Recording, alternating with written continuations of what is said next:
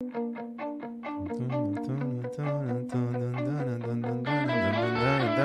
son tiempos muy duros. Llevamos años diciéndolo. Desde el innombrable, desde el dicho este, del que no se puede hablar sin que te crujan completamente 50 canales en 80 plataformas, venimos diciendo y anunciando, y ahí tienes los vídeos en este preciso canal, en este preciso video podcast, en este podcast, si nos estás escuchando únicamente, porque además estamos en cualquiera de tus plataformas favoritas. Llevamos años diciendo, se avecina la peor crisis de tu vida. Y esto no ha hecho más que empezar. Y se avecinan tiempos extremadamente duros. Y las opciones no están para nada claras. Resumiendo mucho, estás ido. Por eso, más que nunca, los Kaizeners tenemos que cobrar conciencia de lo que realmente es el Netkaizen. El Netkaizen es defensa personal para hacer frente a la vida, a los ataques de la vida, porque nadie nos va a golpear tan duro, nadie nos va a golpear tan duro en el amor, emocionalmente, en la salud, en las finanzas, en el trabajo. Y hablando de trabajo, y vamos a hablar también de trabajo, quien piense que este es un vídeo en el que vamos a hablar de inversiones y de no sé qué, y de sistemas para hacer dinero, de tal, de estos raros que hay por ahí en YouTube, que solamente buscan hacer visitas, no tienen idea de lo que se avecina. Vamos a hablar realmente de armas, de herramientas, de cómo podemos hacer frente al hecho de que cada día todo lo que compras va a ir aumentando de precio. De hecho, ya lo lleva haciendo desde hace mucho tiempo, desde mucho antes de que lo reconociesen, mientras que tu poder adquisitivo, sobre todo si sigues los consejos de la PPM, de la programación para masas, va descendiendo. Ese es un problemón. Entonces, problema número 1 al que tenemos que hacer frente. Ataque número 1. Nuestro poder adquisitivo se lo están cargando. No tendrás nada y serás feliz. No digo más, y esto no va ni de conspiranoias ni de historias. Estos son hechos objetivos, comprobables, y son tendencias muy claras que nosotros venimos anunciando desde hace tiempo, y ni siquiera somos... Yo no soy ningún experto en finanzas.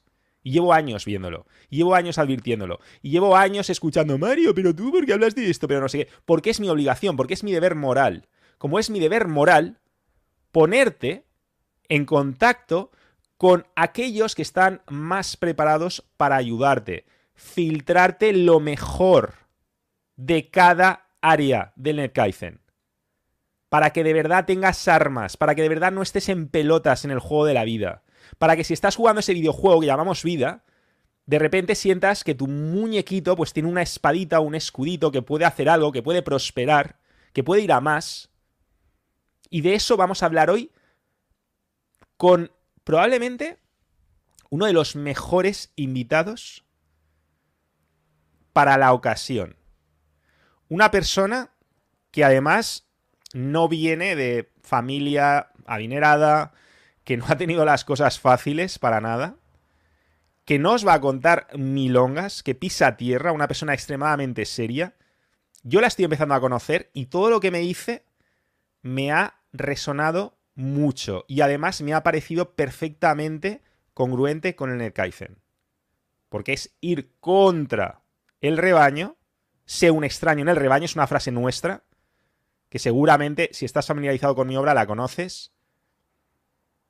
Y es una persona que ha hecho un negocio de ir contra el rebaño. De decir, vale, ¿qué están haciendo las ovejas? ¿A dónde va la masa? Pues nosotros vamos a convertir en un negocio, en una profesión, el hacer lo contrario. Y ahora te iré diciendo más. Lo que te quiero decir es que es un invitado que a mí me ha resonado mucho. Y quiero que entiendas que a mí constantemente me llegan, como podrás imaginar, ofertas de colaboraciones de personas que están muy bien, de gente que está muy bien, que hace las cosas muy bien, pero a lo mejor no me resuena tanto, a lo mejor no lo veo tan congruente con el Netkaizen, y sin embargo el mensaje que da el invitado de hoy, todo me ha resonado muchísimo, hasta un punto que me hace estar ilusionado. Estoy demasiado ilusionado, y no me quiero ilusionar tanto porque a mí me gusta empezar ciertas relaciones poco a poco. Esto es como los noviazgos, hay que ir poco a poco. Pero la verdad es que estoy ilusionado porque se desmarca de todos estos vídeos, de todos estos youtubers, de todos estos influencers, de toda esta gente que te va a vender ese afán por hacer inversiones locas, por buscar trabajos extraños, por decirte, no, tú vas a ganar dinero sin hacer nada en internet y sin invertir nada, y vas a hacer todo siendo un cero a la izquierda, y vas a tener un Lamborghini y una rubia con las tetas operadas, y vas a estar ahí tomándote daiquiris frente al mar con tu tripita. Esa gente sí va a obtener algo a costa de quienes, movidos por el FOMO, picamos ahí. Y yo también he picado en cosas de estas. Yo he llevado muchos años interesado en estrategias que no eran sostenibles en el tiempo. Y por eso me gusta tanto el invitado de hoy. Y no te digo más, ¿vale? Porque al final solamente digo una cosa. Tienes dos opciones. Si quieres escapar de las trampas que nos están tendiendo, tienes dos opciones. O sigues, bueno, o no haces nada, tienes tres. No hacer nada, quedarte de brazos cruzados. Opción número 2, seguir a la PPM, a la programación para masas, y en este caso caer en lo que nuestro invitado llama el marketing esperanzador, ese marketing que nos da esperanzas, el lambofomo, tener ese FOMO, ese fear of missing out, de no, el Lamborghini, el Ferrari, no, me debo hacer rico mañana. Despierta. Te la van a meter doblada por todas partes. Van a por nosotros. Van a por nuestras finanzas. No sé si es voluntario o involuntario, me da igual. La cuestión es que la situación es la que es y al final necesitamos herramientas, necesitamos armas. Esa es la segunda opción. Y la tercera opción es aprender, empezar a estudiar lo que hace el dinero inteligente, empezar a estudiar las opciones reales que tenemos, porque estamos entrando en la era de los nuevos oficios. Empezar a estudiar todo esto, a prestar atención y sobre todo prestar atención a lo que hace la masa de borreguitos. Porque jamás vamos a tomar la misma dirección que ellos. Porque ellos no van a ir donde tú quieres ir, te lo digo ya. Sin más dilación, nuestro invitado de hoy, John, ¿cómo estás, crack? ¿Qué tal, Mario? Muy bien, encantado de estar aquí. Menuda presentación me has hecho. Y nada, con mucha ilusión, ¿no?, de compartir con vosotros un poquito mis vivencias también, un poquito de historia y disfrutar un rato que vamos a pasar aquí juntos. Vale, porque vamos a ver una cosa. Yo simplemente voy a establecer dos hechos. Hecho número 1, tú has hecho un negocio, una forma de vida, pero no solo tú, sino ahora mismo muchísimas personas que están siguiendo tu estrategia han conseguido y están consiguiendo hacer una forma de vida, un negocio, una fuente de ingresos extra de llevar la contraria a la masa. Y ahora veremos mejor esto en detalle. No os preocupéis que lo vamos a explicar. Hecho número 1. Eso es completamente cierto, ¿verdad? Sí, es cierto. Con un track record de muchos años. Claro, como tú has dicho, que esto no es hacerse millonario de la noche a la mañana, sino hay que trabajar, hay que invertir y hay que dedicarle tiempo, ¿no? O sea, que la gente que se piensa cositas mágicas y todo esto, así no es. O sea, es como cualquier negocio, tenemos que implicarnos. Lo que pasa que tenemos una ventaja, ¿no? Y cuando encontramos esa ventaja en este tipo de negocio, pues conseguimos salir de la masa, ¿no? De ese rebaño y hacer las cosas diferentes. De eso se trata al final, ¿no? Porque ahora vamos con el hecho número 2. Hecho número 2, tú no lo has tenido fácil. Y una de las cosas que más me ha gustado a mí de conocer tu historia es precisamente tu historia. Porque yo me he sentido muy identificado. Porque yo he tenido millones de curros de mierda. Y entonces cuando vi cómo empezaste tú y de dónde vienes y cuál ha sido tu trayectoria, creo que es una de las cosas que más me ha golpeado. ¿Puedes contarnos un poquito de dónde vienes, quién eres, pero sobre todo dónde vienes, qué trayectoria has vivido? Pues mira, yo empecé a trabajar con 16 años, no tengo ningún tipo de carrera, ¿no? Estudios así de largo plazo de carreras. Y con 16 años yo empecé a trabajar de camarero en un campo de golf. Y doy suerte a eso, ¿no? Porque quizás si no hubiese empezado a trabajar ahí, no estaría ahora en la situación que estoy. Puede ser incluso mejor o peor, ¿no? No digo lo contrario. Pero cuando empecé a trabajar allí, pues claro, era un campo de golf de gente adinerada, ¿no? Los señoritos le llamamos nosotros, de gente que para entrar ahí tenía que comprar acciones y, bueno, siempre estaba la jet set de Barcelona. Y, claro, iba a trabajar allí, era joven y, coño, un lunes por la mañana que haya un montón de personas allí jugando a golf, ¿sabes? Mientras yo estaba ahí currando desde desde muy temprano, echando horas y trabajando muchísimo, pues claro, decías, hostia, ¿qué está haciendo esta gente, no? ¿Por qué esta gente está aquí? Y yo estoy en este lado, ¿no? Mucha gente estamos en este lado. Hay como dos realidades. Y De ahora, a repente a partir ti de te ahí, gustaban los coches mucho, ¿no? Entonces, sí, ¿cómo se llamaba ese modelo claro. de Porsche del que me has hablado antes? Pues mira, el Cayenne que todo el mundo lo conoce, la primera vez que salió, o sea, el primer modelo todoterreno de Porsche, que era algo inédito, ¿no? Todos los Porsches eran de carreras y tal, o sea, la, deportivos, vaya. Y claro, era el primero todoterreno, pues claro, salía al parking con mi motillo y todo lleno de Cayennes, de todos los colores, ¿sabes? Digo, esta gente, ¿de qué Pero cojones hace? existían tantos Cayennes en el mundo, ¿no? Yo no sabía que había Sí, tanto sí, yo Porsche no Cayenne. sabía Y que, todos claro, aquí. tú en el barrio no veías ninguno, veías los típicos coches.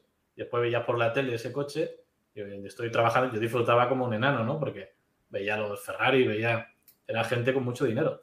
Y claro, al salir ahí, eso me motivaba muchísimo en el hecho de pensar, de decir, hostia, yo estoy aquí trabajando, echando muchas horas, cobrando un sueldo que, bueno, para mí con 16 años pues estaba de coña, pero claro, era muy diferente, ¿no? Lo que veías ahí fuera, digo, ¿qué hará esta gente para conseguir eso, ¿no? Entonces, ya intimando con gente, ¿no? De tanto tiempo, eh, ibas hablando con ellos, uno te decían que eran inversores en bolsa, por ejemplo, abogados, gente ya reputada, pero que tenían sus negocios, ¿no? Tenían también gente de industria y incluso herederos, ¿no? De todo hay, ¿no? Había el típico que el niño de papá con 40 años ya, con una colección de Ferrari, pero allí estaba el tío jugando a golf, ¿no? Había de todos los casos posibles. Y eso pues me alimentaba esa idea, que claro, yo no fue de la noche a la mañana conseguir resultados o emprender, ¿no?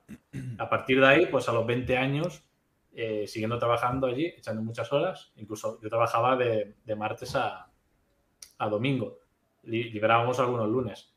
Y, y claro, decidí ya invertir y montar un bar, una cafetería en mi barrio, ¿sabes? Y claro, te pones allí y dices, hostia, qué bien, mi negocio, pero trabajaba mucho más, de 7 de la mañana a 12 de la noche. O sea, que me metí en un fregado que no O veas. sea, vamos a ver. Primero tú entras aquí, ¿no? Por azares del destino y Mm, empiezas a tener un trabajo que en principio es normal, pero que está muy bien. Oye, qué bien, mira, voy a estar en una zona súper pija, con gente muy bien. Pero sí. claro, empiezas a ver cosas que desafían tu sistema de creencias, que Ujú, desafían tu realidad. Dices, ¿aquí qué pasa? Esta gente. Entonces, imagino que eso despierta en ti sí. esa ambición, esa llama, y entonces nace el John emprendedor, porque claro, esto hay que decirlo. Es verdad que tú vienes de unos Ajá. orígenes humildes, igual que yo. Yo Mm, siempre digo que soy más de barrio que los columpios, con la frase esta que sí. acuñó Rafa Mora, y me gusta mucho, creo que me representa muy bien. Pero claro, tú a Mm, diferencia de mí, desde una edad muy temprana sí que tenías la cosa emprendedora. Entonces hay que claro. decir que esto probablemente salió de ver ese contraste, ¿no? Decir, hostia, estoy Sí. aquí, fíjate, y yo pensaba que era un buen trabajo, pero no dejo de echarle más horas que un reloj, y está toda esta gente que vive una realidad completamente aparte, que a lo mejor tú cuando estás en tu barrio es como que prácticamente directamente no existe, no forma parte de la realidad, bueno, es algo de las películas, sí, yo sé que Exacto. está por ahí, pero a mí no me afecta. O sea, no es algo, no es un universo que yo pueda tocar con la mano, no es algo que dependa de mí. Y sin Mm. embargo, tú empiezas a tener estas experiencias, entonces dices, hey, se activa tu chip inversor y entonces dices que montas un bar. Monto un bar, típico bar de barrio, En un eh, barrio. O sea, esta vez en no un te. barrio. Porque imagino Sí, que sí. no podías montarlo en una zona pija porque sería No, claro. extremadamente caro, ¿no? Los préstamos y todo lo que Debajo de casa. necesitarías. O sea, yo no había, sí que había salido y he hecho cosillas, ¿no? Pero digo, un negocio debajo de casa, del portal de mis padres, yo vivía con mis padres en esa época, y ahí abajo, ¿no? Y claro, aquello era una locura. De yo pasar de estar allí con esa gente, no pija, no entre comillas, sino que era emprendedores y tal. Yo quería replicar lo mismo, pero me metí en un agujero, ¿no? Al final. Claro, ahí hacía más de psicólogo que de camarero. Venía el típico vecino que estaba colgado, ¿no? Que venía por la mañana súper feliz. John, ¿qué tal? ¿Cómo estás? No sé qué. Y por la tarde venía girado.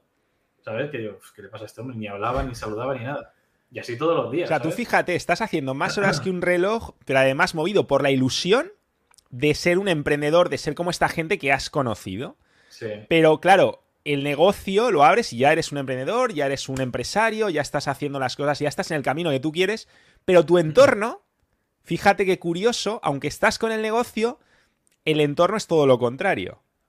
Entonces, el entorno constantemente te está enviando mensajes de todo lo contrario, ¿no? De historias, de influencias, de formas de pensar, de realidades. Yo me pregunto, ¿cuántos años tenías ahí, John?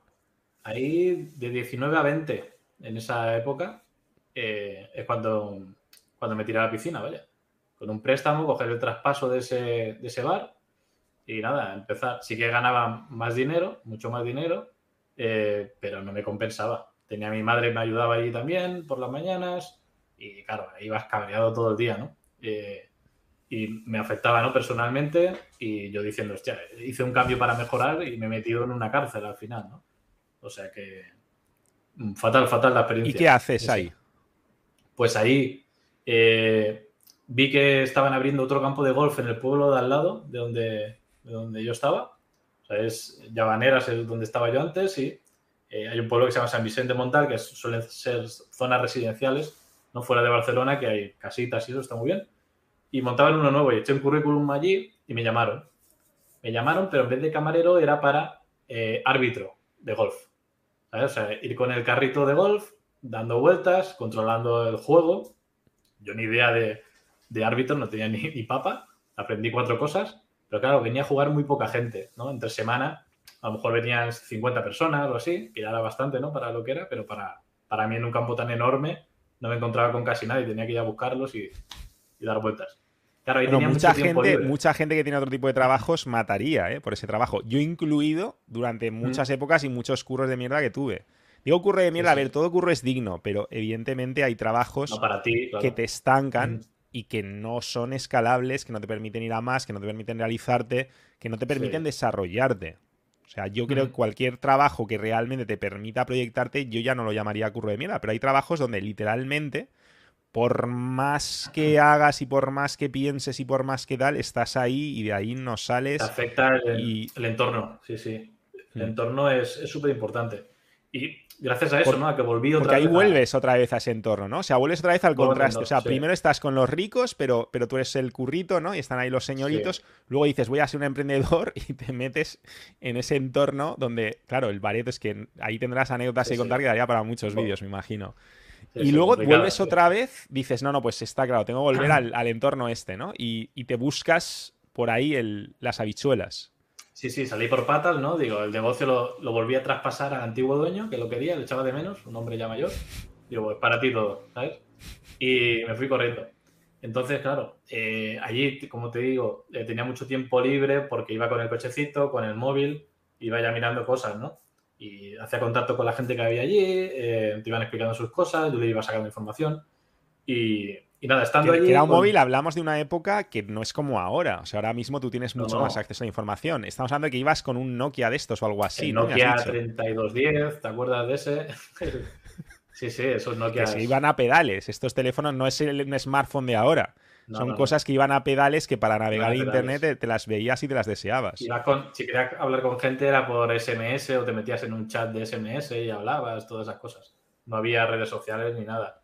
Sí que en esa época ya iban apareciendo móviles que ya tenían internet, ¿sabes? Ya pasó una fase, que creo que eran un Sharp, yo tenía un Sharp de aquello que se abrían y ya tenía internet, ¿sabes? Pero era nada, aquello súper súper difícil de usar, ¿no?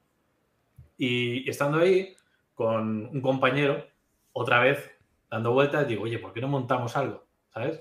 Digo, como éramos 2 turnos, o sea, yo trabajaba en una semana miércoles, jueves y viernes y la otra lunes, martes y sábado y domingo. O sea, tenía bastantes días entre semana de fiesta.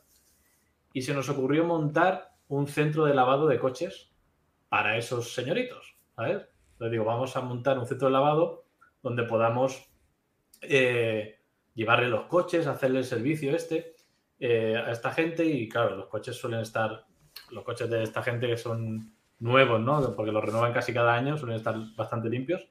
Y así lo hicimos. Montemos más abajo, ¿no? En la playa un local, un centro de lavado, invertimos, montándolo todo de nuevo, que quedó bastante chulo, que se llamaba Clean Cars, o sea que tenemos un buen nombre ahí.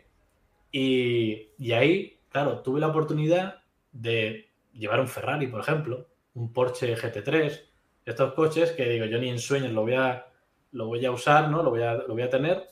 pero ya, ojo, ya estaba subido en uno. Claro, yo bajando con el Ferrari para abajo, la gente se fiaba, ¿no? Tenemos que firmar un contrato y tal. Que era como un poco Y como una película, ¿no? Al principio me imagino que tú lo dirías claro, como, wow, estoy viendo una película. sí, sí, es como de, montado en el Ferrari, digo, voy a pasar ahí que me vean o algo, ¿no? Y claro, empecemos así. Después de ahí, pues también nos traían coches de gente que venía de fiesta, ¿no? Con vómitos, con de todo lo que podáis imaginar. Tenía que limpiar eso también. Y claro, a veces te agobiabas un poco, ¿no? Porque teníamos mucha faena, por suerte. Y nada, y estando ahí también, ¿no? A veces incluso no cogíamos faena porque ya estábamos cansados porque trabajaba de lunes a domingo, ¿sabes? Combinándolo con el golf, con el centro de lavado, o sea, no paraba. Eran 24 horas de trabajo y de lunes a domingo. Y a partir de ahí, pues teníamos un ordenador ahí en los tiempos muertos buscando también más, ¿sabes? Y ahí era en el 2008, esa época, no había O redes sea que encima sociales, justo el principio de un pedazo de crisis de la hostia que del Lehman muchos Brothers. expertos dicen que fue, bueno, que sí, que fue la hostia, pero que probablemente la que se avecina ahora la supere. O sea Mucho que peor. cuidado Sí, sí, porque eso tiene sí, que sí. ver con todo esto. Y ahí es cuando... ¿Y cómo ocurre? O sea, ¿en qué momento pasamos de John emprendedor a John trader? ¿O no es una metamorfosis que se haga así de la noche a la mañana? No, ¿Cómo va ocurriendo no, no, esta no. metamorfosis? Ahí ya te digo que estaba con el ordenador todo el día, ¿no? En los tiempos muertos de la limpieza de coches, buscando otro tipo de negocio, ¿no? O sea, ya llevábamos 2 años con el centro de lavado, trabajando de lunes a domingo, y digo, vamos a buscar otra cosa. Y ahí buscando negocios, ¿no? De cómo ganar dinero sin trabajar tanto, ¿no? Pues al final vi el trading a través de un foro, todo era muy técnico, ¿no? Ahora buscas trading y te salen fotos de Lamborghinis y cosas de estas, pero antes era todo muy técnico, muy difícil. Di con una ¿Pero qué te persona que hizo me... interesarte por el trading? O sea, porque claro, yo a esa edad no había ni siquiera oído. Yo a lo mejor había visto alguna película de esta de Wall Street, de Sí, Michael, el hijo de Kirk Douglas, Michael Michael Douglas, ¿no? Douglas, Creo que sí, es. sí. ¿Cómo se llamaba la peli esta? Wall Street, ¿no? Michael Douglas. Wall Street, el clasicazo y tal, que luego hicieron varias Sí, partes. sí. Entonces, yo es lo más que llegaba, ¿no? Entonces, ¿tú cómo de repente fue precisamente porque esos trabajos, esos contactos, el estar, conversaciones que oías, cómo funcionaba eso? ¿Qué es lo que hizo entrar en tu mente? Si ellos pueden, yo puedo. Porque para mí eso era un Sí, mundo completamente inaccesible en esa época. sí, la mayoría de gente allí era la época industrial, ¿no? Tenían fábricas, tenían cosas en el campo de golf. Y había algunos que eran inversores de bolsa. Tenían mucho patrimonio y vivían de eso, de manejarlo. Y yo buscando en internet ese tipo de negocios, ¿no? Buscar inversión, cómo podía ganar dinero rápido, ¿no? Lo típico que buscamos siempre. Y di con el trading. Me salió ahí un foro de internet sobre trading y empecé ahí a buscar, a buscar, a buscar. Y nada, después de las 2 semanas de leer un poquito, me decidí abrir una cuenta de trading de futuros, que era Interdin Futuros, me acuerdo, y metí 2.000 euros. 2.000 euros y me duraron 3 o 4 días en el IBEX, imagínate, operando el IBEX. Me compré un libro de una estrategia que era con una vela diaria, bueno, viendo gráficos, tenía que ver un patrón que se daba en ese gráfico y hacer compras y ventas y nada, me fundieron bien. 2.000 eurazos a la basura. Pero dije, hostia, digo, si esto lo puedo dominar, voy a seguir, voy a seguir. O sea, yo siempre autodidacta, no invertí en formación ni nada. Y ahí empecé a darle al asunto, siguiendo trabajando eh, y probando mil cosas. Para Al costearte cabo, tus experimentos y tu aventura autodidacta. Claro, tenías que seguir claro, claro, trabajando tenía que... Sí, sí. porque no era rentable, ¿no? Entiendo yo. O por No, lo no, menos no no. era rentable en periodos largos. Eso es importante. No. Yo tardé Que yo me bastante imagino que cuando en... tú te metiste, o sea, ¿qué te imaginabas? Pues voy a meterme en este capital y voy a intentar multiplicarlo y entonces, ¿cuál era la película que te montabas en la cabeza? Fíjate que en esa época no había rentabilidades absurdas. Nadie te decía que podía ganar un 100%, ¿no? Era todo muy realista. Y claro, yo buscaba un poquito el ahorrar, invertir y generarle dinero a ese ahorro, ¿no? Iba con esa idea. O sea, con el Eh, interés compuesto, ¿no? Y hacer con la interés pelota compuesto. más grande, el efecto bola de nieve, ¿no? Yo Sí, sí, sí. gano, reinvierto, nada de unas ganancias extra, de unos... No, no, aquí vamos a reinvertir Claro, y a es hacer la que, pelota grande. es que en esa época se planteaba incluso la idea de coger y pedir un préstamo, porque lo que estabas haciendo era más realista. No como ahora, que es quien pida un préstamo para hacer lo que te dicen, vas a arruinarte la vida, ¿no? Y antes se veía así, incluso tenía yo la intención de hacerlo, pero al final nada, ¿no? Yo tuve la suerte, al cabo de los 2 años de estar practicando trading, me metía por foros y tal hablando, y me contactaron para poder gestionar un capital de una empresa. Y eso también doy gracias, ¿no? Porque tuve la suerte de meterme ya directamente con un gran capital y operar teniendo sensaciones de ese gran capital, ¿no? Cosa que si no lo hubiese hecho, pues hubiese ido trampeando y a lo mejor no Pero hubiese una cosita, evolucionado John, ¿te rápido. contactaron porque sí, por los contactos del foro, porque tenías un Sí, historial ya que empezaba a ser interesante, porque les gustaba lo que escribías en el foro? sí, ¿Por porque qué te gustaba lo que eligieron a escribía, ti de las tanta ideas. gente que les podría haber gestionado el capital? ¿O Sí, porque era eran más que nada, amiguitos? no era porque les gustaban las ideas que tenía, lo que ponía y tal, y querían reunirse conmigo para ver qué podía ofrecerles, ¿no? Entonces les gustó el tema y empezamos así, con una cuenta ahí creo que eran 50.000 euros o así, y empecé ahí a manejar ese capital y claro, iba con mucho ojo y sinceramente no fui rentable con ese capital, ¿sabes? O sea que perdí creo que en el año un 10%, imagínate, a los 2 años de estar entrenándome, ¿no? Y preparándome para hacer trading. Eh, y hasta pasaron como 5 años así en total, hasta que ya empecé a ver números y tener ya resultados positivos. Y Sí, sí. 5 años que me imagino que no serían solamente hacer lo mismo. Me imagino que No, no, estarías no. constantemente Sí, sí, cambiando, constantemente probando, probando muchas cosas. trajinando con unas estrategias y con otras. Sí, sí. Y ahí tuve también la suerte, digo suerte, que al final viene por el trabajo, ¿no? La suerte no es nada mágico, sino vas currándotelo y llega algo que dices que es suerte, pero es por el trabajo que estás haciendo.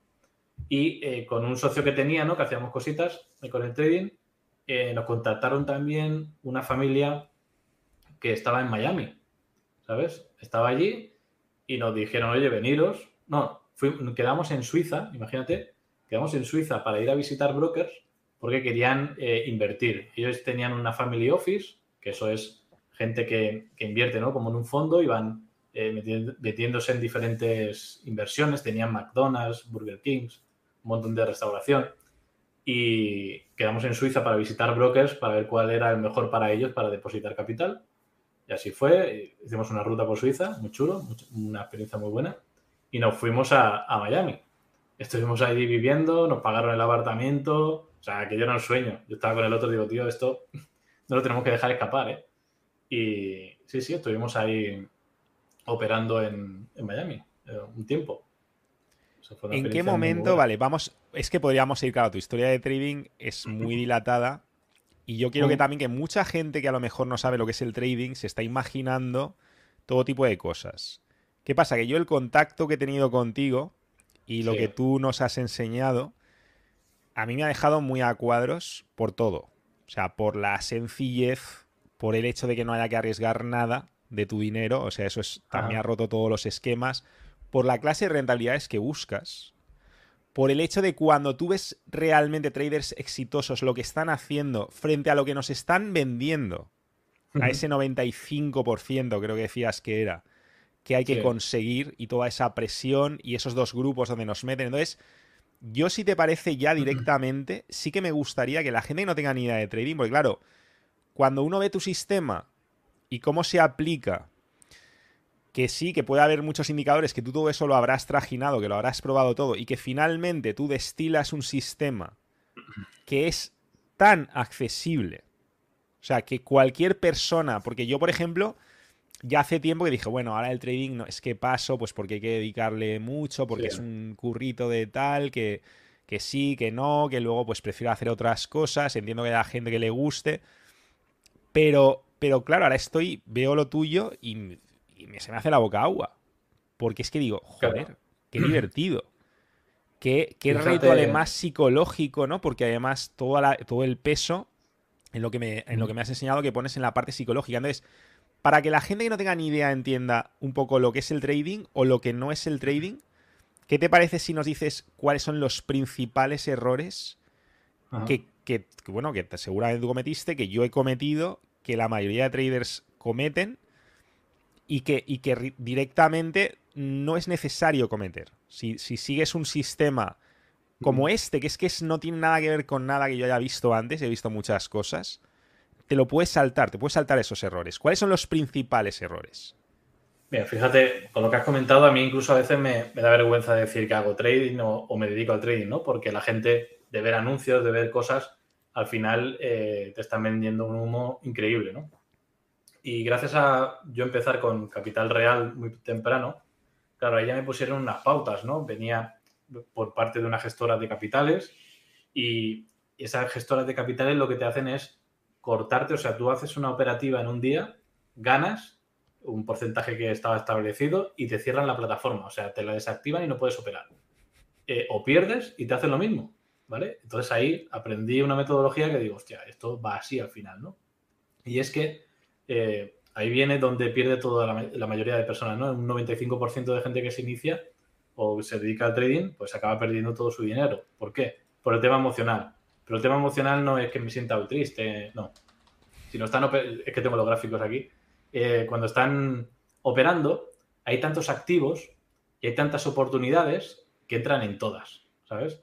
Y al final, esas plataformas están preparadas para que nosotros estamos operando todo el día. Es como una red social, como Instagram, que quieren que estés siempre conectado. Pues las plataformas igual, quieren que estés siempre ahí porque cuanto más tiempo pases, más expondrás tu dinero al mercado. Y el consejo que hay, y por el tema de los errores que comete la gente, es centrarse en un solo activo, en dos activos, para que tú pierdas ese descontrol, ¿no? De que diga, hostia, veo a Pepito que ha comprado Bitcoin, que dice que va a subir, que no sé qué, y entro.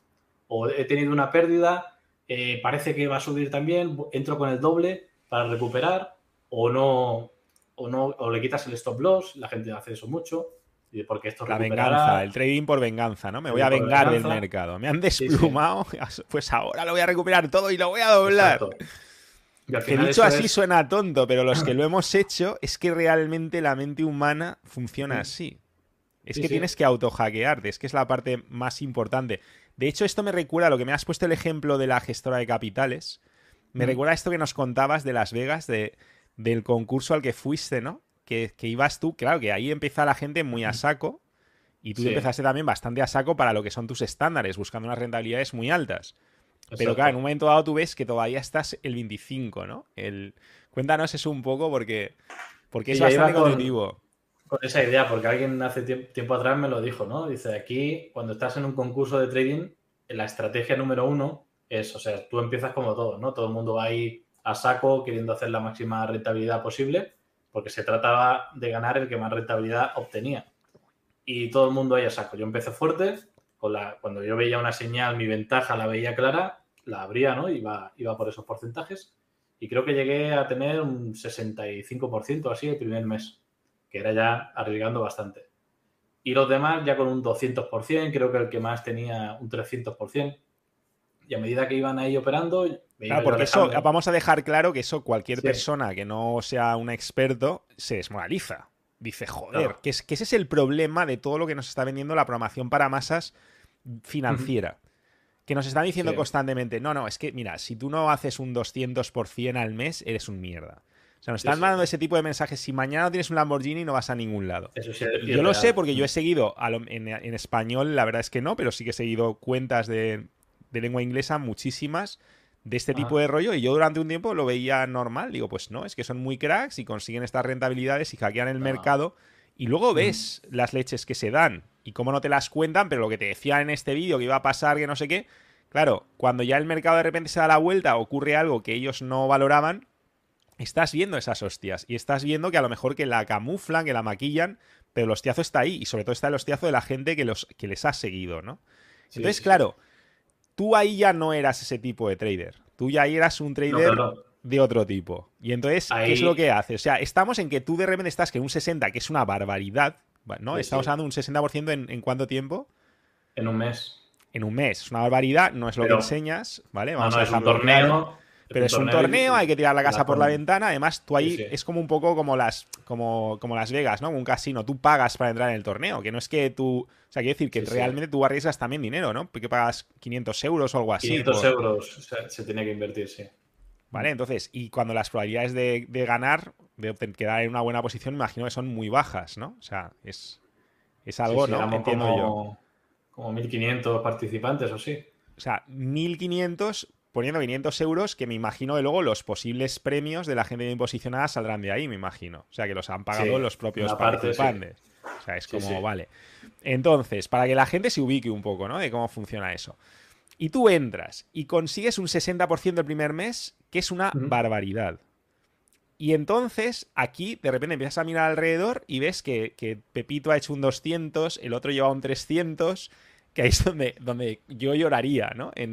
Hace un año Claro. antes de haberte conocido yo lloro. ¿Y ahí qué es lo Ahí que dices tú? Que aparte, ¿cuánta gente había por delante de ti?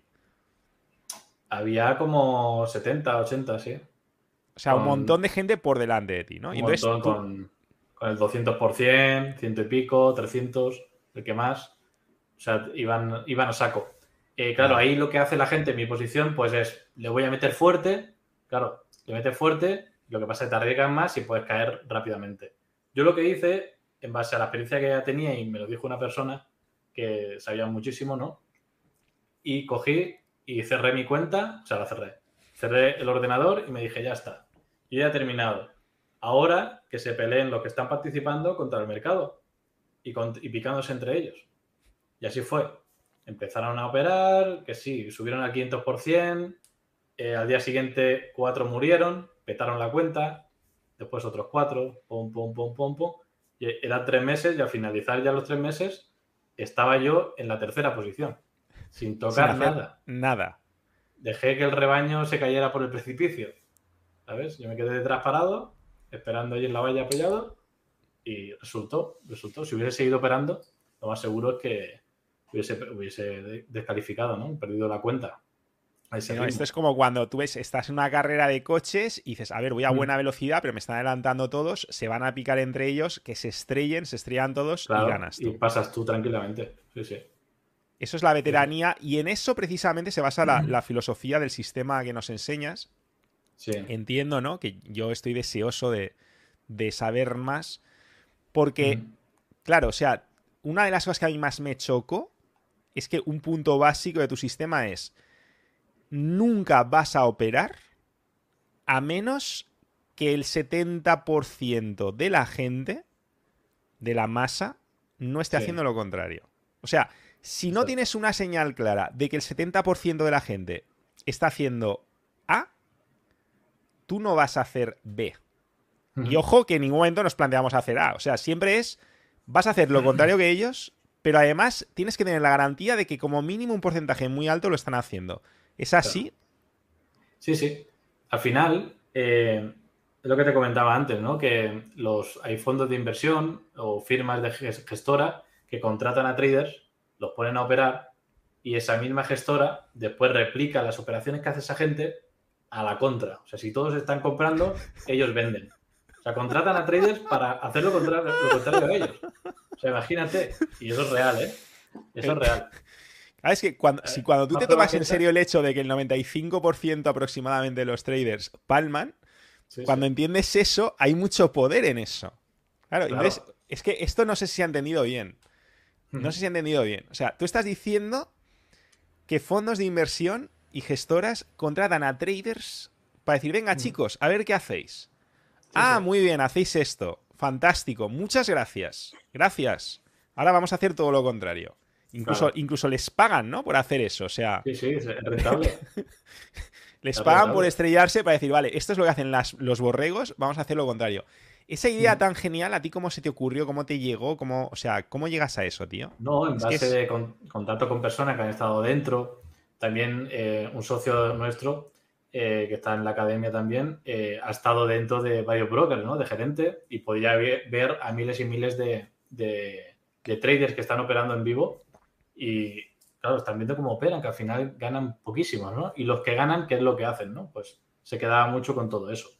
Y al final se trata de eso, de hacer lo contrario. Piensa que todos los brokers les hicieron hacer hace unos años por regulación, tenían que poner un disclaimer debajo, es una advertencia, diciendo cuántos traders o cuántos clientes del broker perdían, qué porcentaje de ellos, ¿no?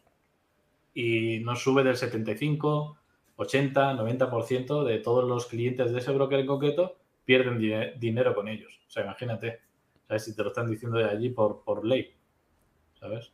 Claro, sea, ¿no? Los cartelitos estos que vemos debajo, que parece que es una cosa de... Y sí, sí. realmente eso es algo que se tiene en cuenta, ¿no? Porque otra cosa que a mí me impactó mucho fue cuando decías, no, es que el broker ya tiene como dos categorías, tiene como Ujú. dos ligas. Entonces, en función de lo que hagas, bueno, ya por defecto te meten una Sí, y estás ahí en ese saco y entonces tu trabajo como trader es que te saque de ahí. Que claro. diga, ah, no, no, no, este Ujú. es una oveja negra.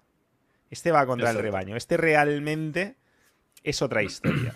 Opera de Ujú. otra manera, ¿no? Como, o sea, eso es así, de crudo como suena, porque Es yo al así. principio digo, este tío que me está contando no me sonaba muy raro. Pero es Claro, es así así. y es legal, no es nada, o sea, es No, algo no, claro. porque... Es como el casino, ¿no? Tú vas, si ganas, te dan el dinero, ¿no? Pero como la mayoría pierde, pues le pagan a los cuatro que ganan, es rentable el negocio, ¿no? Lo mismo pasa en un broker. Un broker, cuando tú llegas, o sea, ellos tienen su mesa de dinero, ¿no? Que ahora son software, y detectan al trader que entra con 500 o 1000 euritos y saben que es carne de cañón. ¿Qué pasa? Esa persona, no, sus operaciones no la mandan al banco a liquidez. Entonces lo que hacen es rebotar en su banca, ¿no? Como un casino. La banca sabe que al final gana y ese trader se queda ahí. Ahora, si entra un trader con 500.000 euros o 100.000 y ven que está haciendo más o menos las cosas bien, lo mandan a mercado y le cobrarán su comisión por operación, por abrir y cerrar, y ahí se queda. Pero el 95% es dinero que te metan lo que te metan, lo revientan. Ese, lo revientan, Claro, es un porque buen negocio.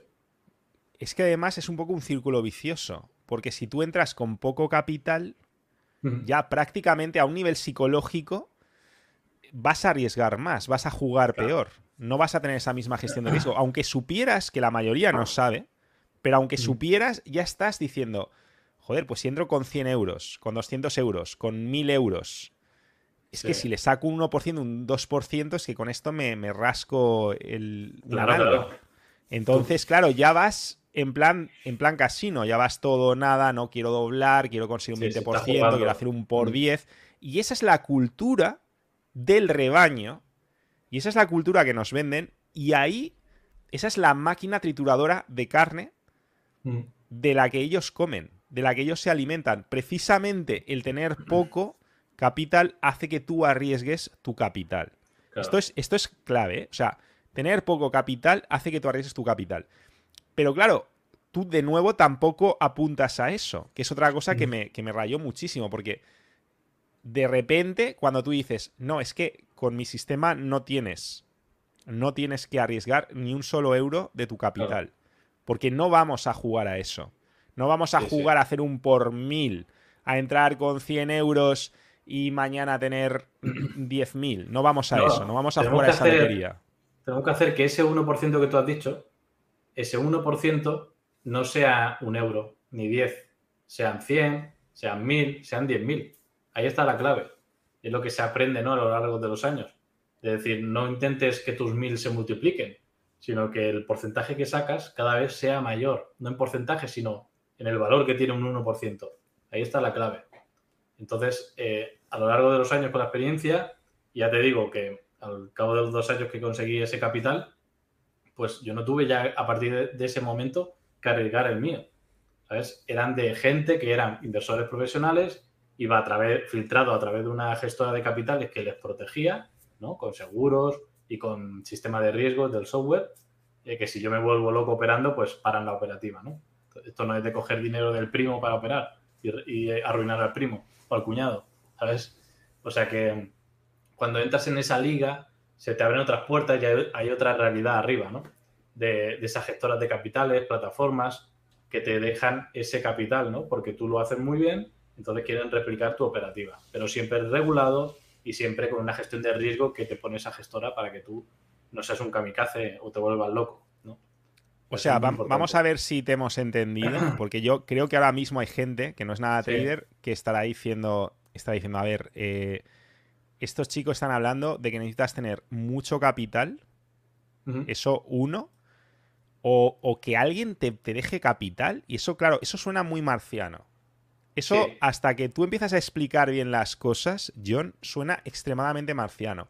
Suena Uh-huh. a beca extraña, a decir, hombre, vale, si tú eres un portento y eres Einstein, pues la Universidad de Oklahoma de no sé qué, no sé cuántos, te va a dar una beca para que estudies no sé qué historia de física cuántica y cómo se mueven los protones en un estado ilíquido del éter y su madre, ¿no?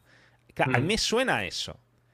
Pero cuando luego empiezo a hablar contigo y me empiezas a explicar cuáles son los requisitos aproximados, qué tipo de gente puede acceder, con qué tipo de logros, ahí es cuando te explota la cabeza, porque entonces dices, perdona, este señor está diciendo todo lo contrario del mensaje que se está dando en YouTube. Tú sabes, bueno, tú eres youtuber también, y yo me imagino que tú también habrás visto con dolor el decir, joder, yo estoy palmando visitas porque yo sé que yo tendría muchas más visitas si fuese el rollito del Ferrari y de multiplicar y de hacer de otro rollo, ¿no? Pero claro, tu sistema no va por ahí. Tu sistema lleva a la contraria a ese 99% de influencers, youtubers, que te animan a que entres en ese rebaño de los que tienen poco dinero y arriesgan su dinero. Porque tú el camino que estás ofreciendo es completamente distinto. Es, no. Primero, no vas a jugar con poco dinero. Vas a jugar con mucho dinero. No vas a buscar rentabilidades estratosféricas. Vas a buscar pequeñas rentabilidades, pero muy consistentes, muy fiables, con una gestión de riesgo exquisita.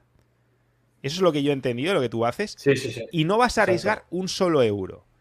Y entonces aquí uno dice, vale, tienes que ser... Si esto es así, esto no es para mí.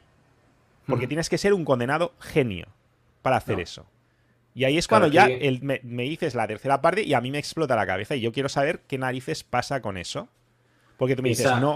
O sea, resulta que eso es un trabajo como otro cualquiera. Al que si tú de verdad quieres, puedes aspirar y no en mucho tiempo. Claro, esto no es que alguien te coja porque diga eres un erudito o lo que sea, sino es como cualquier otro negocio, ¿no? Tú tienes una habilidad y sabes realmente cómo funciona, cuál es la realidad del mercado financiero, ¿no? Tú cuando vas a gestoras, conoces gente, ¿no?, que se dedican a ello, tú no puedes ir con la mentalidad de un youtuber o gente de las redes sociales, ¿no?, que dicen, no, yo gano un 15%, se ríen en tu cara, ¿no? Porque saben es que eso la gente no lo sabe. Yo creo que eso lo tienes que explicar. Ahí nos tenemos que detener un poco. Porque además a mí me están llegando preguntas. Y de hecho ahora mismo una persona a la que aprecio mucho me ha lanzado una pregunta y me dice, vamos a ver, yo entiendo que para conseguir... Y de hecho me han hablado de otra cosa que no son gestoras de capital, que son... Edu a lo mejor se acuerda de la palabra que era... Cuentas fondeadas. Fondos. Cuentas fondeadas, puede ser. Cuenta de fondeo. Cuentas de fondeo. Y cosas así. Ya solo lo que me ha dicho, digo, esto no tiene nada que ver con lo que enseña yo. Porque me dice, tienes que advertir esto, tal. Y yo ya directamente he dicho, esto no tiene nada que ver con lo que enseña John. Porque me ha hablado de que tenía que conseguir un 40% el primer mes. Ya no me acuerdo, pero una barbaridad. Lo tengo por ahí escrito en un texto. Sí, la mayoría. A lo mejor lo puedes ver tú, Edu. Un 10% te pide la mayoría. Nos ha dicho más, ¿verdad, Edu? Lo está por ahí en el mensaje. Míralo si puedes. Ver, un segundito. Sí. Y en el repaso sin retraso. Entonces, claro, nos dicen todo esto. Claro, tú lo ves como algo natural. Pero yo tengo que decir, no, estamos hablando totalmente contracorriente. Lo del rebaño no es coña, pero es que es incluso hay que luchar contra las creencias, contra los sistemas de creencias. Porque ya de entrada mi sistema de creencias me dice, no, es que yo no voy a conseguir esas rentabilidades. Pero claro, cuando yo hablando contigo, tú me enseñas los pros, los que gestionan millones, y cuando tú me dices, mira, ¿ves estas rentabilidades que están haciendo?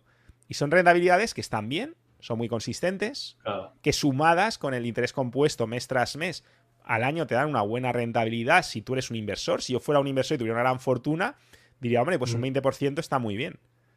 Para hacer frente a la inflación o incluso superarla, un 30%, un 20%, un 40% está muy bien. Que al mes es mucho menos. Estamos hablando de que al mes igual estamos hablando de un 2, 3, 4, 5% con meses malos. Claro, tú me enseñas eso y me dices, ¿verdad que de esto se reirían todos los seguidores del Lamborghini? Claro. Verdad. Pero es que yo mismo hace un año me habría reído pensando, ja, ¿qué me estás vendiendo? Perdona. Eso es el camino profesional. Ese es el verdadero camino profesional. Eso es la realidad, ¿no? En la inversión, en el trading. Pero es que no lo sabemos, yo. Yo me acabo de enterar hace una semana. El propio Edu creo que también está diciendo, a ver, ¿cómo está esto? Sí, sí. No lo sabemos. No sé, porque Y hace- estaba escuchando la otra información, que era un audio, que, por era un ejemplo, nos audio. contaban un caso que era un 8%, pero que lo tenía que conseguir en 30 días, que al final se convertían en 20, porque los fines de semana no hay operabilidad o no se operaban. Entonces, Sí, sí. encima una limitación temporal, ¿no? No, eso está bien. Muy alta. Son empresas ahora que se ha puesto de moda, ¿no? Son brokers que se reinventan y dicen, a ver qué producto podemos hacer. Y vuelve a ser lo mismo, ¿no? Le dan a la gente, o sea, ahí te piden, por ejemplo, creo que te piden 550 euros de que tú pagas, ¿no? Por darte una cuenta de 100.000, pero te piden que hagas un 10% en 30 días. Si no lo logras, o si pierdes un 10% en cualquier momento dado, te la quitan y se llevan esos 500, ¿vale? ¿Qué pasa? Es un modelo de negocio que hay varios datos, ¿no? De esas empresas que lo han hecho público y solo el 8% de los traders que entran no pasan ese reto primero. O sea, que volvemos a lo mismo, es un casino, ¿no? Es un casino. Se están, o sea, por lo que nos cuentas, se están costeando precisamente, es como lo de las apuestas de traders. O sea, como los concursos de traders, es lo mismo. Ellos pagan, ¿no? ¿Dices que les cuesta dinero entrar en eso? Claro, tienes que pagar 550 euros para una cuenta de 100.000, ¿vale? Te la dan y tienes que hacer ese reto primero, conseguir un 10% en 30 días. ¿Qué pasa? Y si no lo pierdes. Si no, a tomar por saco. Y ya saben que un porcentaje, ¿qué porcentaje has dicho que es los que lo pierden? El 8% lo pasa. O sea, que el resto... negocio Aquí ponen otro dato, 12% en 3 meses. También. Sí, pueden haber, no sé a qué se debe ese dato, pero bueno, la mayoría hacen eso, ¿no? ¿Y qué hacen? Yo lo digo porque nosotros hemos estado a punto de montar una, ¿no? Nos propusieron entrar en un negocio de estos. Son cuentas demo, nada va a mercado. Claro, si el 92% de todos los que entran pierden, solo tengo que pagarle a un 8%, ¿no? O sea, meten 500, 500, 500, 500, o el tipo de cuentas que haya. Tengo un dineral de banca. Hostia, Pepito ha ganado, toma. Pero al siguiente mes pierde y otra vez reinicia. Es un negociaco. Está claro, bien. es que eso es lo peor de todo de ese enfoque, por lo que yo estoy viendo, y yo no tengo ni idea, pero por lo poquito que estoy viendo y según lo que nos cuentas, insisto, no tengo ni idea. Pero a mí lo que me viene a la mente es, hombre, ya no es solo que perder los 500 euros, ya no es solo que sea muy difícil entrar, el problema es el puto mindset. El problema es la puta mentalidad que te están metiendo. Te están vendiendo que conseguir esas rentabilidades es de buen trader. Y que cualquier otra cosa no estás en la élite. Cuando luego tú ves la verdadera élite, los que gestionan millones y millones y millones, y tú nos los enseñas porque es algo público que cualquiera puede comprobar, y ves las rentabilidades que hacen. Que son mucho más modestas. Y a lo mejor ves 2 meses seguidos en pérdidas, y ves que un mes hacen un 3, otro hacen un 5. Ves que si hacen un 4 luego cierran cuando ya han conseguido. Decir que quien tenga la habilidad de pasar esas cuentas de fondeo... Tenemos a Lady Taza aquí, hay que decirlo. Este psicólogo a tu lado. Qué honor. Hablándonos de cajas acorazadas. Pero cajas acorazadas es fiat, es dinero que pierde el valor. El problema es que pierdes mucho valor cada año. Pero bueno, de esto hemos hablado mucho y seguiremos hablando. Perdona, John, ¿qué decías? No, eso, que las cuentas de fondeo, si tenemos la habilidad de poder pasar esos retos, ¿no? Porque estás haciendo lo que no hace la mayoría, pues te puede servir, ¿no? También para decir que me paguen a mí, ¿no? Le estoy sacando dinero de la caja y tenemos esa habilidad para hacerlo. Conozco gente que lo hace muy bien, ¿vale? Pero estamos hablando de que un 92% ahí está perdiendo dinero y está haciendo ricos, ¿no? a esas empresas. Y que me voy a sentir que no tengo... que no estoy. O sea, quiero decir, si yo no consigo eso, voy a pensar que soy un mal trader. Y a lo mejor simplemente es que tengo una mejor gestión de riesgo que el de al lado, que sí que está consiguiendo esos porcentajes. Es decir, a lo mejor a la larga va a ser mejor profesional el otro porque le está dando al capital grande, al de verdad, al que vive de invertir, no de los traders. Es que esa creo que es la diferencia, ¿no? O sea, tú estás diciendo que estos son como brokers disfrazados, ¿no? Que al final viven del propio dinero que han dejado los traders ahí, los que no ganan. Lo otro es un juego completamente distinto. Estamos hablando de capitales que viven de rentabilizar su inversión, que es muy distinto. Yo quiero que tú me gestiones la inversión. O también el copy trading, que es otro ámbito, aunque también con el copy trading a veces hay muchos desfases, pero la culpa es del propio usuario. Sí, sí, Porque sí. claro, si yo es mismo, otro ambiente ¿no? ahí también. Claro, si yo veo a un pavo que está ahí, que me está haciendo un 100%, si yo tuviera tu experiencia, diría, este tío no va a ningún lado, al tercer mes me ha quemado la cuenta, Sí, sí. si yo lo copio. Y en cambio, si veo otro que tiene una trayectoria de años con una consistencia y una rentabilidad brutales, Ujú. pues seguramente tendré una actitud distinta si tengo tu conocimiento Claro. o si soy un gran inversor. La gente Es que creo que esa es la descarta eso. diferencia. Sí, descarta las rentabilidades que son normales y que existen de verdad, las descarta, ¿no? Por una falsa creencia, ¿no? Entonces tú buscas a un trader que te haya hecho un 1000% en un año. Claro, quien haga eso, a los 4 años con el interés compuesto ya es más millonario que Jeff Bezos, ¿no? O sea, se hacen los números, sale. Ves al chavalillo con la gorra en su habitación, en casa de los padres y es trader, pues claro, te quedas un poco frustrado, ¿no? Con eso. Pero al final lo que tú decías, hay cuentas que se pueden ver, que son públicas, de a lo mejor una persona que ya tiene unos 10 millones de euros gestionándose, de inversores, y ha perdido 3 meses seguidos. Y el mes que gana le recompensan metiéndole más. ¿Por qué? Porque hace una gestión de riesgo adecuada. Si hay que perder, se pierde, y es un gasto de nuestro negocio. Estamos pagando una factura, ¿no? Ese mes ha tocado pagar. Entonces, la gente, por ejemplo, los alumnos nuestros, ¿no? De la academia, que les enseñamos, oye, vamos a ir por aquí, tranquilo, no te frustres, porque este tío que gestiona 10 millones y es de los mejores, lleva 3 meses en pérdidas. Claro, la gente dice, hostia, es que esto es la realidad, ¿no? No puedo yo ganar siempre.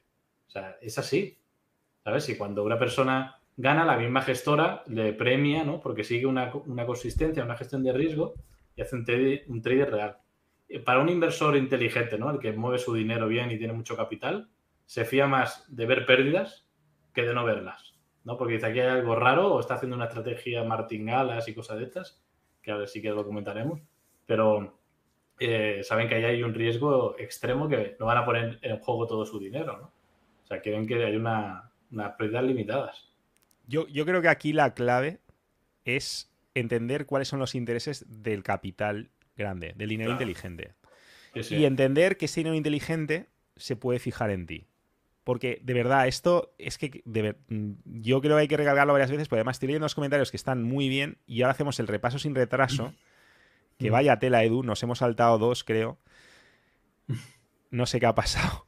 Pero bueno, yo digo, de verdad, tú lo ves ya como algo muy asumido porque está en tu modelo, en tu sistema, muy integrado y tus alumnos pues lo tienen muy claro, ¿no?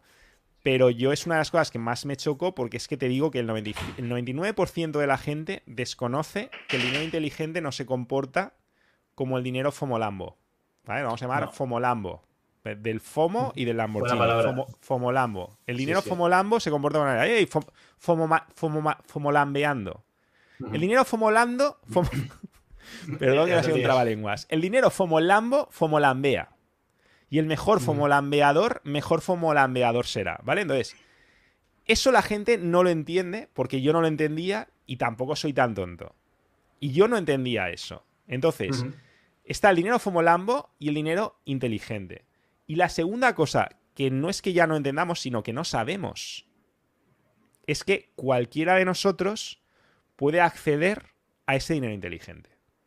Eso no lo sabemos, de verdad, repito. Sí. O sea, tú que estás viendo esto, es mucho más fácil de lo que te imaginas y después del repaso sin retraso lo vamos a explicar brevemente. Pero eso es lo que más te rompe los esquemas, ¿vale? Entonces, Edu, por favor. Tienes un reto, tío. Tengo un retazo porque todavía estaba esperando porque nos contaba su historia John y digo, bueno, vamos a resumirla mucho y ya está, pero luego ya os habéis metido en banda con muchas cosas y vamos a intentarlo resumir. Vamos allá. 3. Espera, que me pongo grande. Si no te la canto a ver si yo. lo consigo. No, si te hago lo tengo una por cuenta aquí, atrás, espérate. no te preocupes. Que Yo me te pongo aquí preguntaban el por ahí. teléfono, una cuenta atrás y te empiezo a meter música trepidante. 3, 2, 1... El querido John nos ha contado su historia personal, un poco qué es lo que le forjó y empezó, pues como todos, trabajando en trabajos precarios. Por ejemplo, bueno, pues sirviendo en un campo de golf. Después pasó a un bar, entonces dio otro tipo de... Ostras, esto está muy fuerte, ¿no? No, Voy a está bajar bien, un está poco. perfecto, está perfecto. Vale, yo lo digo muy Es tu fuerte. Lo voy a sensación. bajar con vuestro permiso. Es que si no me distraigo. Te pasa lo que a mí. Total, y esto es lo importante es esa actitud, lo importante es que el ganador, ¿qué es lo que hace con lo que le pasa? Entonces, el viendo, observando a la gente rica que iba al campo de golf y luego observando lo que pasaba en un bar en el que todo el mundo acababa con dolor de cabeza y con mal humor, empezó a reaccionar, ¿no? Entonces fue probando varios emprendimientos y bueno, al final acabó ya fijándose, buscando por internet cómo se puede hacer para ganar dinero desde casa, invirtiendo, etcétera. Y tras 5 años, pues probando de todo, errando, etcétera, pues ya empezó a estar en foros en los cuales le contactaron para trabajar, por ejemplo, bueno, en varias cosas, pero en una gestora. Y aquí es donde viene la sorpresa para todos. Resulta que esta gente contrata a otros para que hagan sus pruebas, para que intenten ganar dinero y tal, y les observan. Detectan los perfiles que pierden, detectan los que ganan, si lo he entendido bien, para quedarse con el dinero de los que pierden y aprovechar las estrategias de quienes ganan. Les hacen pues como si fuera una especie de beca para decir, tú trabaja con nosotros, te vamos a observar, y de ahí sacan muchas conclusiones para hacer lo contrario a lo que hace la mayoría, que es la gente que pierde. Total, encima, para eso tienes que pasar unas pruebas súper duras y machacan a casi todo el mundo y solo ganan los que realmente han tenido mucho dinero para invertir. Y al final esa gente luego hemos visto cómo acaba perdiendo mucha gente de las que hacen grandes operaciones, ¿no? Pero al final dinero los que más arriesgan. Un pequeño apunte. Los que más arriesgan. O sea, si los que invierten lo mismo, claro, los que más arriesgan. Vale. El dinero inteligente se fija en ti. Esa es la conclusión, ¿no? También. O sea, se puede la gente fijar. Se puede fijar y, bueno, si haces... Yo entiendo que también si estás en el lugar adecuado y haces tu acto de presencia y tal, y luego que también cualquiera, supongo que lo explicaréis un poquito más, se puede fijar también en cómo funciona este dinero inteligente. Y una cosa súper importante que me ha parecido, perdón que ya me he pasado, súper alineado con el Kaizen, y es que la clave, como ha dicho John, es que el porcentaje que sacas sea cada vez mayor. No sacar el 1000% de tus 100 euros, no, que ese 1% que a lo mejor sacas va aprovechándose, y esto es lo que dice el Kaizen. El interés compuesto. Vale, pues bueno, Totalmente. Nos tenemos que ir al segundo directo, pero estáis todos invitados, nos estáis preguntando, pregunta Macarena, ¿cómo se llama el muchacho que se ha entrevistado? Muchas gracias, Edu, por el repaso sin retraso. Es que teníamos que haber hecho 3 y al final, fíjate, solo se nos ha acumulado la faena, Edu. Culpa mía, te tenía que haber dicho algo. Mía también un poco, Pero sí, habría venido bien hacer 3. Para en el próximo directo hacemos 3. Repaso sin retrasos, para que no nos perdamos nada. Entonces, hay mucha gente zalamera por aquí. Bueno, yo vamos a hacer una cosa. Macarena pregunta ¿cómo se llama John Trader? Pues es conocido en las redes como John Trader, pero vamos a hacer algo mejor todavía. Y es que te vamos a poner un enlace porque es verdad que no daba tiempo. Hemos estado con la historia de John, con cosas muy chulas, porque yo quería que tú conectases.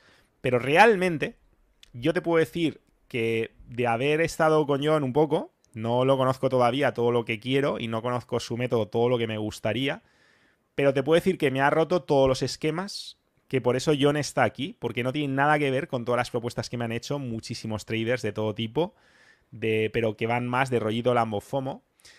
Y yo te lo voy a sintetizar muy rápido, pero tienes un enlace abajo, te acabo de poner un enlace, donde vas a poder acceder. Que pues son 4 clases nada menos, John. Sí. Son 4 directos que estaremos juntos a partir de este domingo. Vale, a partir de este domingo. Sí. A partir de este domingo. Pues os digo que ahí vais a tener exactamente claro cómo es el método de John. Yo te adelanto ya que es el método de la oveja negra, ese Black Sheep Method, ¿vale? Que son spoilers que te hago, pero tranquilo que lo vas a disfrutar igual, ¿vale? Pues son 4 superclases, o sea que tú tranquilo, que esto solo es un adelanto. Entonces, ten claro que, número 1, hay que hacer lo contrario de lo que hace la masa, que es exactamente lo que hacen aquellos que se aprovechan de la masa de traders que pierde. Cuando hablamos de masa es de esas masas de traders. O sea, lo que te va a enseñar John es a no mover un dedo hasta que no sabes que suficiente gente está haciendo lo contrario. Por ejemplo, hasta que yo no veo que más del 70% de traders están comprando Bitcoin, yo no vendo Bitcoin. O al revés. O sea, hasta que yo no veo más del 70% metiéndole un largo a Bitcoin, yo no le meto un corto. O con Amazon, o con el Nasdaq, o con el dólar libra, con lo que te dé la gana. ¿Vale? Es un sistema que se basa y es espectacular, porque además tiene unas herramientas de las que te va a hablar que son extremadamente divertidas, porque no tengo otra forma de calificarlo. Yo estoy deseando, por favor, poder meter las manos, las zarpas en esas herramientas, porque claro, tú estás viendo lo que hace toda la gente, lo que está haciendo todo el rebaño en diferentes brokers, pam, pam, pam, y dices, vale, si no hay un número suficiente de gente haciendo esto, yo no me meto, punto, ya está, así de claro. O sea, fíjate hasta qué punto es llevar la contraria. Dejar que el rebaño se despeñe, ¿vale? Número 1. Número 2. ¿En quién sí nos vamos a fijar? Nos vamos a fijar en las bestias financieras. Nos vamos a fijar en el dinero inteligente. Nos vamos a fijar en los que manejan el mercado. Y eso hay muchas formas de fijarse, pero otra de las cosas muy divertidas del método de John es otra herramienta que tienen, donde yo también lo veo y, por favor, quiero meter ahí las zarpitas. O sea, todavía no he trasteado con eso, pero es que me entra un fomazo brutal, porque tiene una herramienta, creo que se llama Heatmap, ya no me acuerdo, que te muestra por dónde va el calor, por dónde está el calorcito. O sea, es como un radar que empiezas a ver lo que está haciendo el dinero inteligente, lo que están haciendo las ballenas, lo que están haciendo los que controlan el mercado. Y eso lo tienen muy, muy en cuenta. O sea, eso es otra de las señales necesarias de confirmación sin las cuales no puedes operar. Todo esto, que yo te estoy resumiendo en 5 minutos, lo tienes en 4 superclases completamente gratis en el link de abajo, que te van a cambiar completamente el chip. Porque lo que más me cambió a mí el chip, y aquí viene el tercer punto, es que no te juegas tus ahorros. Y esto no se entiende. Esto cuando lo dices la gente entiende. Ah, vale, que no, que es que voy a jugar con poca cantidad. No. No. Que el sistema de John no aspira a que tú te juegues tus 100 euros o tus 200 dólares o tus 1000 dólares y hagas un por dos y poco a poco vayas multiplicando y te hagas rico. No juegan a eso. Ellos juegan a que tú empieces a desarrollar sin gastarte ni un duro tuyo, a que empieces a desarrollar un track record basado en su sistema, con su apoyo, que el dinero inteligente diga, vale, yo lo veo, y que entonces las gestoras de capital empiecen a cederte a ti su capital por una comisión que está muy interesante, o que traders, que esa es otra estrategia para capitalizarte, vean tu track record y te copien, de nuevo a cambio de una comisión. Eso a mí me parece revolucionario, porque llevo ya un par de años interesado en el tema del trading y viendo cosas y viendo vídeos y tal, y todo el mundo hablándome de Lambos, de FOMO Lambos y de historias, y nadie me había dicho que yo puedo, número 1, saber cómo llevar la contraria al rebaño y conseguir una rentabilidad más alta gracias a eso, que yo puedo observar lo que hace el dinero inteligente y sobre todo que puedo no jugarme mi dinero y aún así conseguir más dinero, porque la gracia está en conseguir esa constancia, esa consistencia de grandes capitales y no en estar arriesgando pequeños capitales que terminan quemándose. Y yo te hablo por experiencia y tienes vídeos míos, y yo he quemado una cuenta 2 veces de Bitcoin en Bybit, o sea que sé de lo que hablo. Precisamente por eso, porque la mentalidad del pequeño es, tengo que asumir ciertos riesgos porque si no, no voy a ningún lado. Y con eso, con esa ventaja, juegan los grandes. O aprendes a ponerte del lado de los grandes, y de esto vamos a hablar mucho ahora en el segundo vídeo, en el segundo directo, en nuestro canal, Cómo invertir mi dinero, con Mario Luna. En 5 minutos empezamos el directo.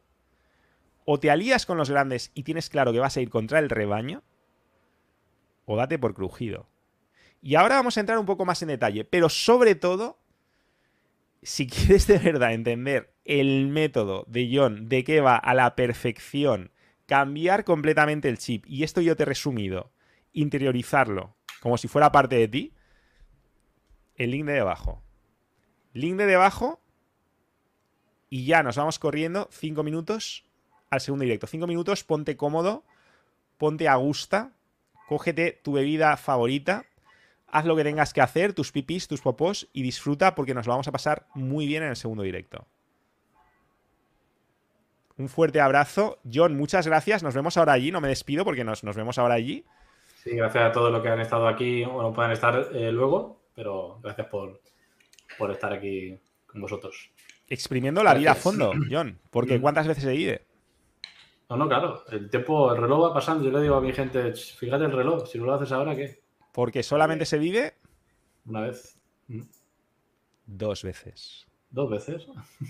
Antes y después de Bueno. conocer el Netcaifen. No desperdicies la segunda. Un fuerte abrazo. Nos vemos en el segundo directo. Hasta ahora.